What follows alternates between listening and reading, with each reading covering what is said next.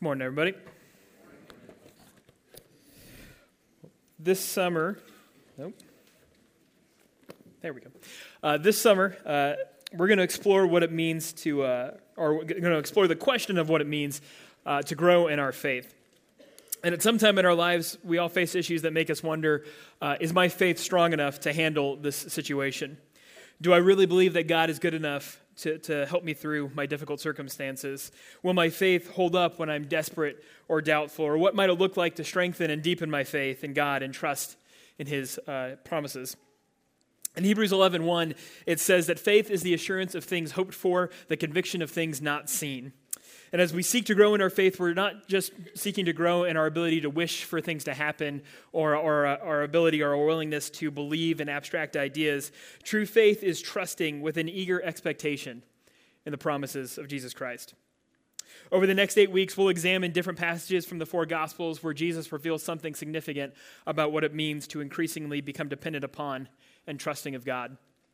Whether you've been a believer for 50 years or 5 minutes, if you're in a season of struggle or a season of deep assurance, or maybe you're someone who's trying to figure out if a life following Christ is something that you are wanting to pursue, we hope that this series will help you better understand what it means to really trust and believe in the goodness and the faithfulness of God. If you would all briefly here join me in prayer. God, as we begin this summer and our focus on faith and really learning from Scripture what and how Jesus taught us to believe, I pray that you'd reveal to each of us some way that we can grow in our knowledge and in our love and in our trust of you. Lord, this day truly do open our eyes and hearts to understand better what it means to have faith and better what it means to grow in it and to display who we are and our love for you from it. I pray that the Holy Spirit would be with each one of us in revealing those things that you have for us to learn today. In Christ's name we pray. Amen. So our passage for today begins in the Gospel of Luke, chapter 7, where we find Jesus having accepted an invitation to recline and dine at the home of a man named Simon. Now, at this point, Jesus had been preaching and teaching throughout the Judean countryside for about a year, and in that time, he'd gained quite a reputation for himself. When he spoke, people wondered at the power of his words. When he taught, people were challenged to consider radical new ways of love. And when people came to him for help, they often left amazed, not just because of the sicknesses or the injuries for which they were healed, but also having received something that they didn't even know they could ask for, which was forgiveness of their sins. But not everyone was amazed. For as much good as Jesus did, he also did some things that were making the Jewish authorities and theologians of his day nervous, things that made them question and things that challenged their own understanding of their faith and their moral superiority. Jesus didn't keep a strict fast. He regarded the Sabbath as something to be enjoyed rather than just strictly obeyed. And most troubling of all, he constantly befriended outcasts, tax-collecting swindlers, and well-known sinners. And Simon just couldn't figure Jesus out. So he did what any of us might do as we're trying to get to know somebody. He invited him over for dinner. In verse 36, we start and read, "One of the Pharisees asked him to eat with him, and he went to the Pharisee's house and reclined at the table. And behold, a woman of the city who was a sinner, when she learned that he was reclining at the table of the Pharisee's house, brought an alabaster flask of ointment." So the meal that Jesus is invited to is really more of a banquet, and it would have been both a formal and an open affair. All of the guests would have gathered around the table and reclined at their sides and with their feet extending out behind them. And while food was brought out and wine was replenished, the guests would ask questions of one another and engage in a lively and respectable debate. Because Simon was a Pharisee, all of his guests would have most certainly been Jews that he believed to be ritually pure. You see, Pharisees were strict adherents to the laws and the traditions of their faith, and they avoided contact with people they thought to be sinners, with anyone that they thought would categorize them as being religiously impure. Pharisees did not share meals with anyone they thought might jeopardize their own self-made righteousness before God. Everyone at the table would have been there only by Simon's invitation, but the whole event would have also been open to the public. Just about anyone would have been allowed to enter Simon's house and stand along the walls or stand in the hallways and try to listen into the conversation that was happening at the table, just as long as they never approached the table or got close to the guests. Many people would have jumped at this opportunity to pack the house, which is probably how a woman with such an infamous reputation managed to slip in uncontested. The passage immediately identifies this woman as a woman of the city and someone with an unquestionably sinful way of life. Now, we're not told the exact nature of her sin in the story, but the way the language is used and the way that these people react to what she's about to do here in a little bit indicates to us that she was probably a prostitute. She's hardly the kind of person one would expect to find in the home of a man like Simon, and definitely not someone that Simon's guests would have been accustomed to being seen with or let alone be touched. Which is why what happens next would have been quite strange and borderline scandalous for all involved. Returning to the text, we read that this woman hadn't shown up just to stand idly by. She had come with a purpose, something she felt compelled to do, and no amount of social propriety or cultural expectation was going to stop her from expressing what was in her heart. She walks in, picks Jesus out of a crowd as if he were far more friend than stranger. And then it says, and standing behind him at his feet, weeping, she began to wet his feet with her tears and wiped them with the hair of her head and kissed his feet and anointed them with ointment. Do you remember being a little kid, like 3rd, 4th, 5th, 6th grade, and you were out with your parents at a grocery store or just out somewhere in public, and you saw one of your teachers, and you looked at them, and your mind was just like, that's not where you're supposed to be? All right, well, take that awkward feeling and then combine it with whatever discomfort you have with public displays of affection, and then combine that with the feeling of just knowing you're seeing something that you're really not supposed to be seeing, and you might have approached about 1/3 just how absolutely bonkers this scene would have been to anyone not named Jesus that was sitting there at the table. Everyone watching would have felt a little bit scandalized. Remember, they all think that this woman's a prostitute, and she just waltzed into a house, walked right up to Jesus, let her hair down, and started touching his feet. Everyone would have been doing some rapid internal assessment, trying to interpret what they were seeing, and as they do that, 2 possible evaluations emerge. One is to see this woman's act, as awkward and unorthodox as it was, as an expression of profound love and humility and gratitude. She enters a place that society would really rather she not be found. As she approaches Jesus, she begins to weep, an outward proof of the jumble of emotions that are in her heart. She uses her own tears and hair to wash the feet of Jesus, a humbling act that would have been usually reserved for sinners or for servants or slaves. She kisses the feet of Jesus and then brings forth the alabaster jar. And this jar would have been beautiful and extremely carved, and it would have been really, really expensive. And what's more, to use it, you had to break it open. You had to snap a neck off the jar in order to get to the perfume inside. And so to use it was to lose it. But this woman decided that this was something that she needed to do. She needed to use this ointment as in an expression of her love for Christ. One could choose to see and understand all of this strangeness as through the lens of compassion. Or one could choose to see it as Simon did, as something terribly and outrageously and inappropriately wrong.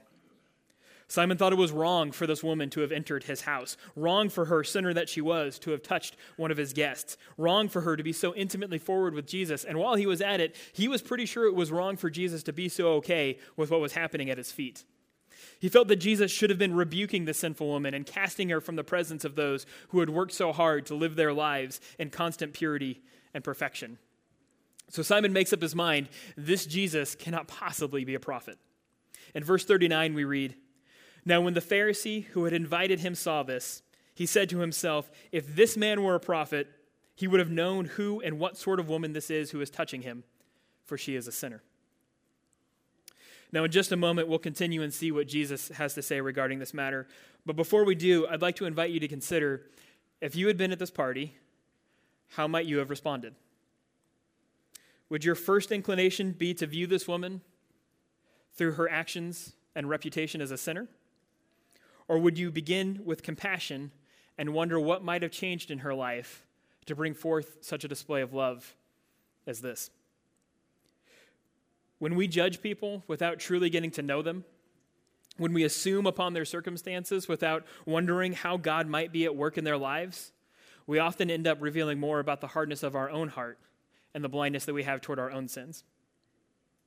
We do well to remember that God is not quick to judge us at our worst, but instead seeks to be patient and kind even when we sin against him. In Psalm 103, it says that God is merciful and gracious, slow to anger and abounding in steadfast love. He will not always chide, nor will he keep his anger forever. He does not deal with us according to our sins, nor repay us according to our iniquities. If God sees fit to be merciful and gracious and patient and understanding, it would probably be a good idea for us to do the same. Jumping back into our story, just as Simon was confidently assuring himself that Jesus couldn't possibly be a prophet because a prophet would know the true character and identity of this woman, Jesus chimes in. In a wonderful twist of irony, Simon was both absolutely right and terribly, terribly wrong.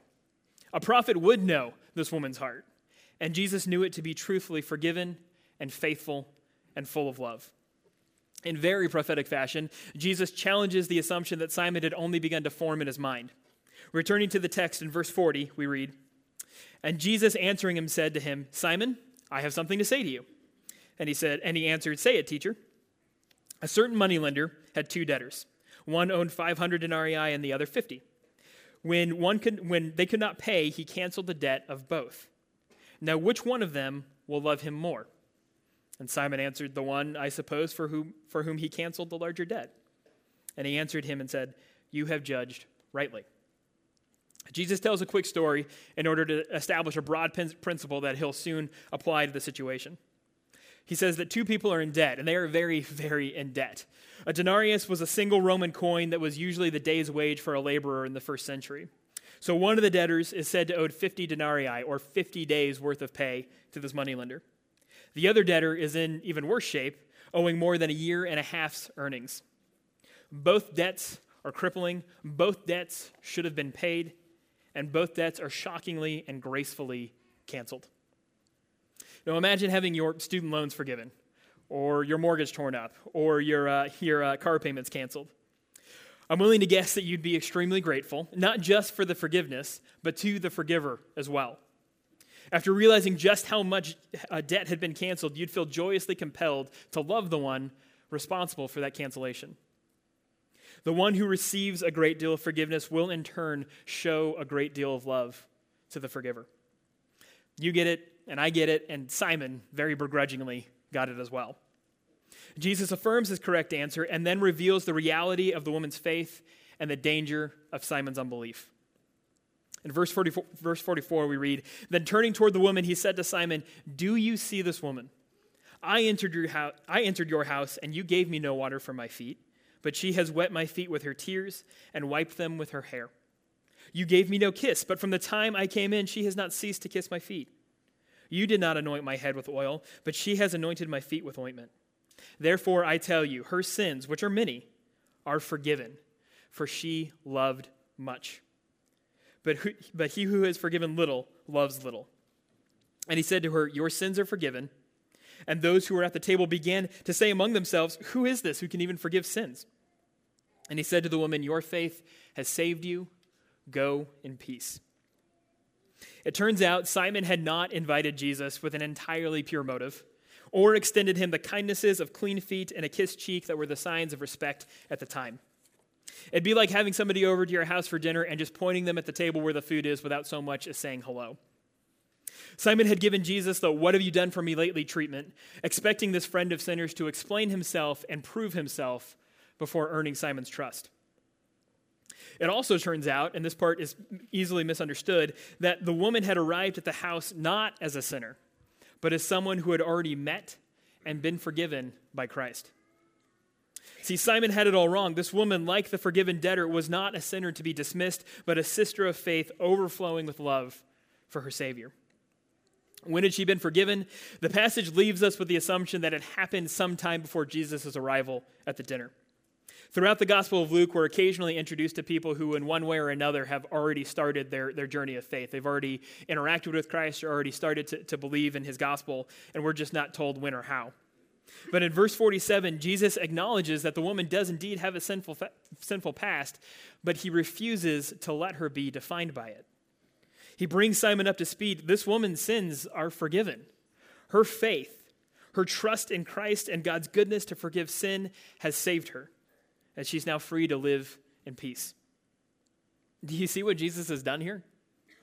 He's held up this woman who has a history of really troubling sin as someone who is an example by what she's done, who knows what she's done, who knows that she doesn't deserve the grace that she's received, and by faith responds to that grace with an incredible demonstration of love. As a Pharisee, Simon enjoyed a reputation as a godly man. He had a theological education. He had a respected and enviable career. He said all the right things. He was seen with all the right people, and he never missed a chance to practice or display his rigorous regimen of religious disciplines. He had all the sorts of things that human beings tend to admire about one another. The woman's reputation had been, at best, disreputable. Her law-breaking was public knowledge, her way of life was the subject of public scorn, and no one had ever thought that she might become somebody who could be a servant of God. Yet it was the woman that Jesus praised as actually loving God much, while the pious and perfection-driven Pharisee was convicted of loving God little. What had the woman done that this Pharisee had failed to do? Simply this: she believed that she desperately needed the forgiveness that Jesus had to offer. Simon, on the other hand, did not believe he needed so much beyond what his own self-righteousness could secure. He who is forgiven little loves little. This small sentence reveals to us the enormously important truth that every one of us needs to know as we seek to live a life of faith, that we will grow, that we will love God to the degree that we recognize the magnitude of our sins and the immensity of God's grace to forgive them. We will love God to the degree that which we recognize the magnitude of our sins and the immensity of God's grace to forgive them. Another way of saying it is that a person of faith can say from their heart, I love this much because I've been forgiven of so much.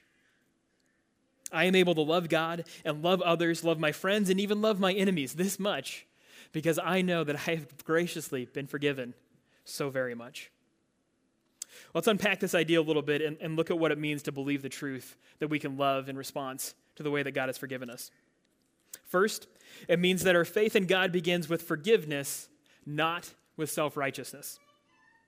The starting point of our relationship with Christ is not when we've got it all together and not when we're the best version of ourselves. It's when we bring our most honest self, the good, the bad, and the ugly, before Christ and lay it down before him at the foot of his cross. When we can recognize that we are indeed sinful and that we need help and we can't fix it all on our own, that's when we know that God is working on our hearts and that he's already started to forgive us of those things that have kept us away from his love. Simon had come before Jesus as a Pharisee with impeccable credentials. The woman had come as a prostitute with little more to show in her life than pain and struggle and sin. But only one of them had come, ready to admit before God that their way of life apart from God was not working out. The woman had been honest before the Lord of creation, had believed in his promises of forgiveness, and had thus been transformed into a person compelled to show great love for the one who forgives. If you're here today and you feel like there might be something that you need to confess, if you feel like there's some sort of sin that you feel like you need forgiveness for, whether it's the first time or the 500th, I hope that you'll receive this well. It is okay to not be okay before God. It is always okay to go before God and not be okay. He understands this. He gets this. He understood long before you did your desperate need for the forgiveness that he has to offer and the eagerness that he has for you to receive it. And he's here to hold you up and dust you off and help you along your journey of faith. One of the sweetest, most encouraging promises in all of Scripture is the assurance that God will never fail to forgive those who seek him out for that gift. In 1 John 1:9, it says, if we confess our sins, he is faithful and just to forgive our sins and to cleanse us from all unrighteousness. Our faith begins with forgiveness, not our self-made righteousness. Being able to say, I love this much because I've been forgiven so much, also means delighting in what God has already done and not demanding that he do more according to your liking. Consider for a moment the life of the woman in this passage. Jesus declares that she's been forgiven and praises the demonstration of love that she gave before Simon.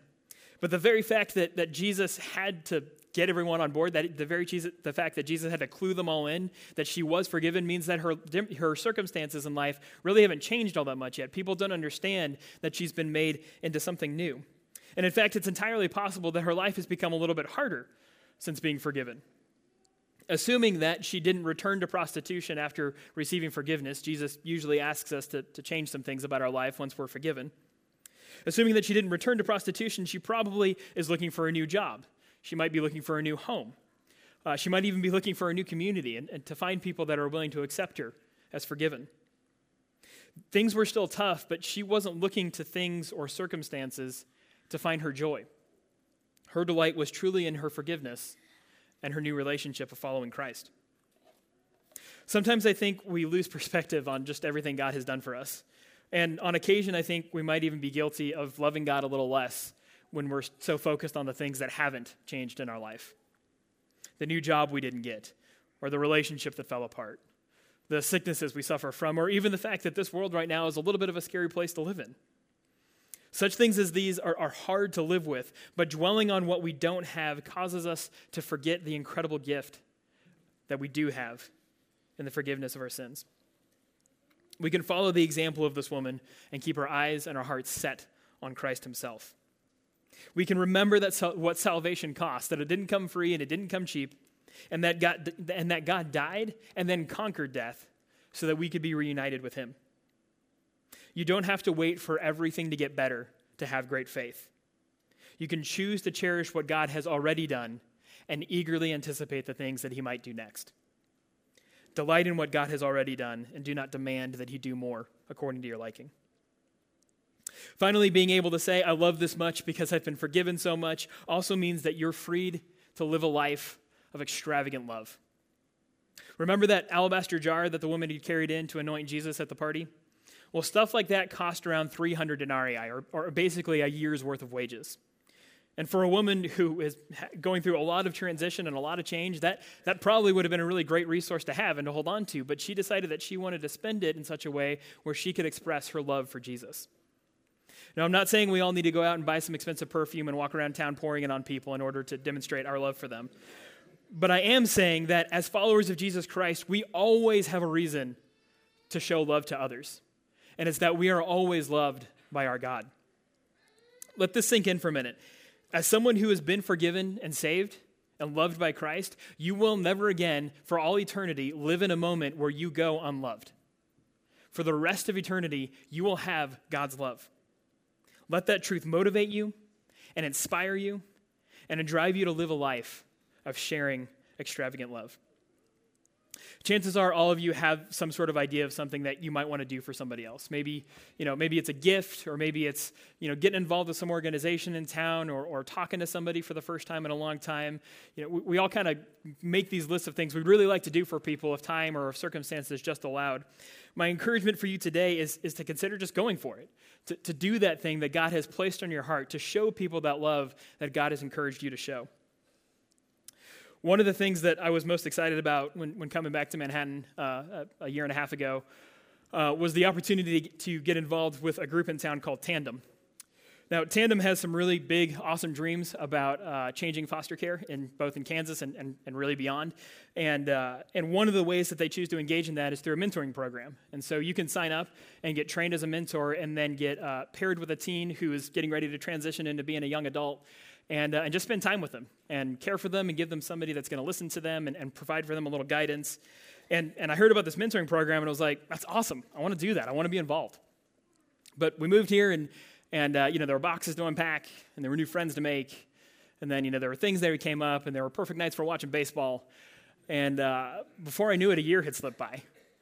And I still hadn't gotten involved. And if I was honest with myself, I was also a little nervous and a little scared because I didn't know if I really had what it takes to be a mentor. I didn't even really know what that means. But God wouldn't let it go. And he kept pressing on my heart, and he kept encouraging me to do this, to perform this act of love for others in response to how much he's forgiven me and strengthened me in my life. So a few weeks ago, I got trained as a Tandem mentor. And now every week for a year, I'm going to have the opportunity to hang out with an awesome young man. And last week we got cheeseburgers and bought cat food. And right? Really, really high-level mentoring stuff here. But just hung out and talk about life. And the things we do aren't extremely, they're not extraordinary. But I'm hopeful that as the weeks go by, that this relationship that we're building will be meaningful to the both of us. And the time I give up is a sacrifice, but it's a sacrifice in a really spoiled, soul-satisfying kind of way. And the anxiety and the insecurity that I feel about being a mentor is weakness in which God can work his strength in me. And the love that I share and is a reminder to me that I can care for others because Christ has first cared for me and given me new mercies and forgiveness every day and helps me get my feet on the ground and get out of bed. As a believer in Jesus Christ, you are equipped by virtue of God's love for you and Christ's forgiveness of all your sins to love others and to love them well and to even love them extravagantly. This week, I encourage you to consider what act of love God might be laying on your heart to go out and do. Buy coffee for the person behind you in line and tell them how much you hope it brightens their day. Stop and have a conversation with the man or the woman that stands at the corner near a grocery store with the anything helps sign and just see what's going on in their life. Offer to pray for them, and if you can, offer to do a little bit more. Send a letter to a friend who lives far away and let them know how much you miss them and how much you love them. Maybe some of those resonate with you, or maybe God's calling you to do something completely different. Whatever it is, don't delay. You have been forgiven much, so you can love much. Lean into that. Be a person of faith who can say from the heart, I love this much because I know that God has forgiven me of so much. Would you please pray with me? Heavenly Father, I thank you for the truth that we are forgiven. And I thank you for the truth that forgiveness frees us up into a life of simply loving others well. That by your love, we can always draw closer to you and draw closer to others and share with them what we have found to be true in you, that there is forgiveness from everything we have done and everything we ever will do. Lord, I pray that you use these words in this story, in this example of this incredible woman's faith, to inspire us to go boldly this week and engage in those acts of love that you've laid on our hearts. And most of all, Father, I pray that this encourages our faith, increases our faith, and calls us to a greater love for you as well. In Jesus Christ's name we pray. Amen.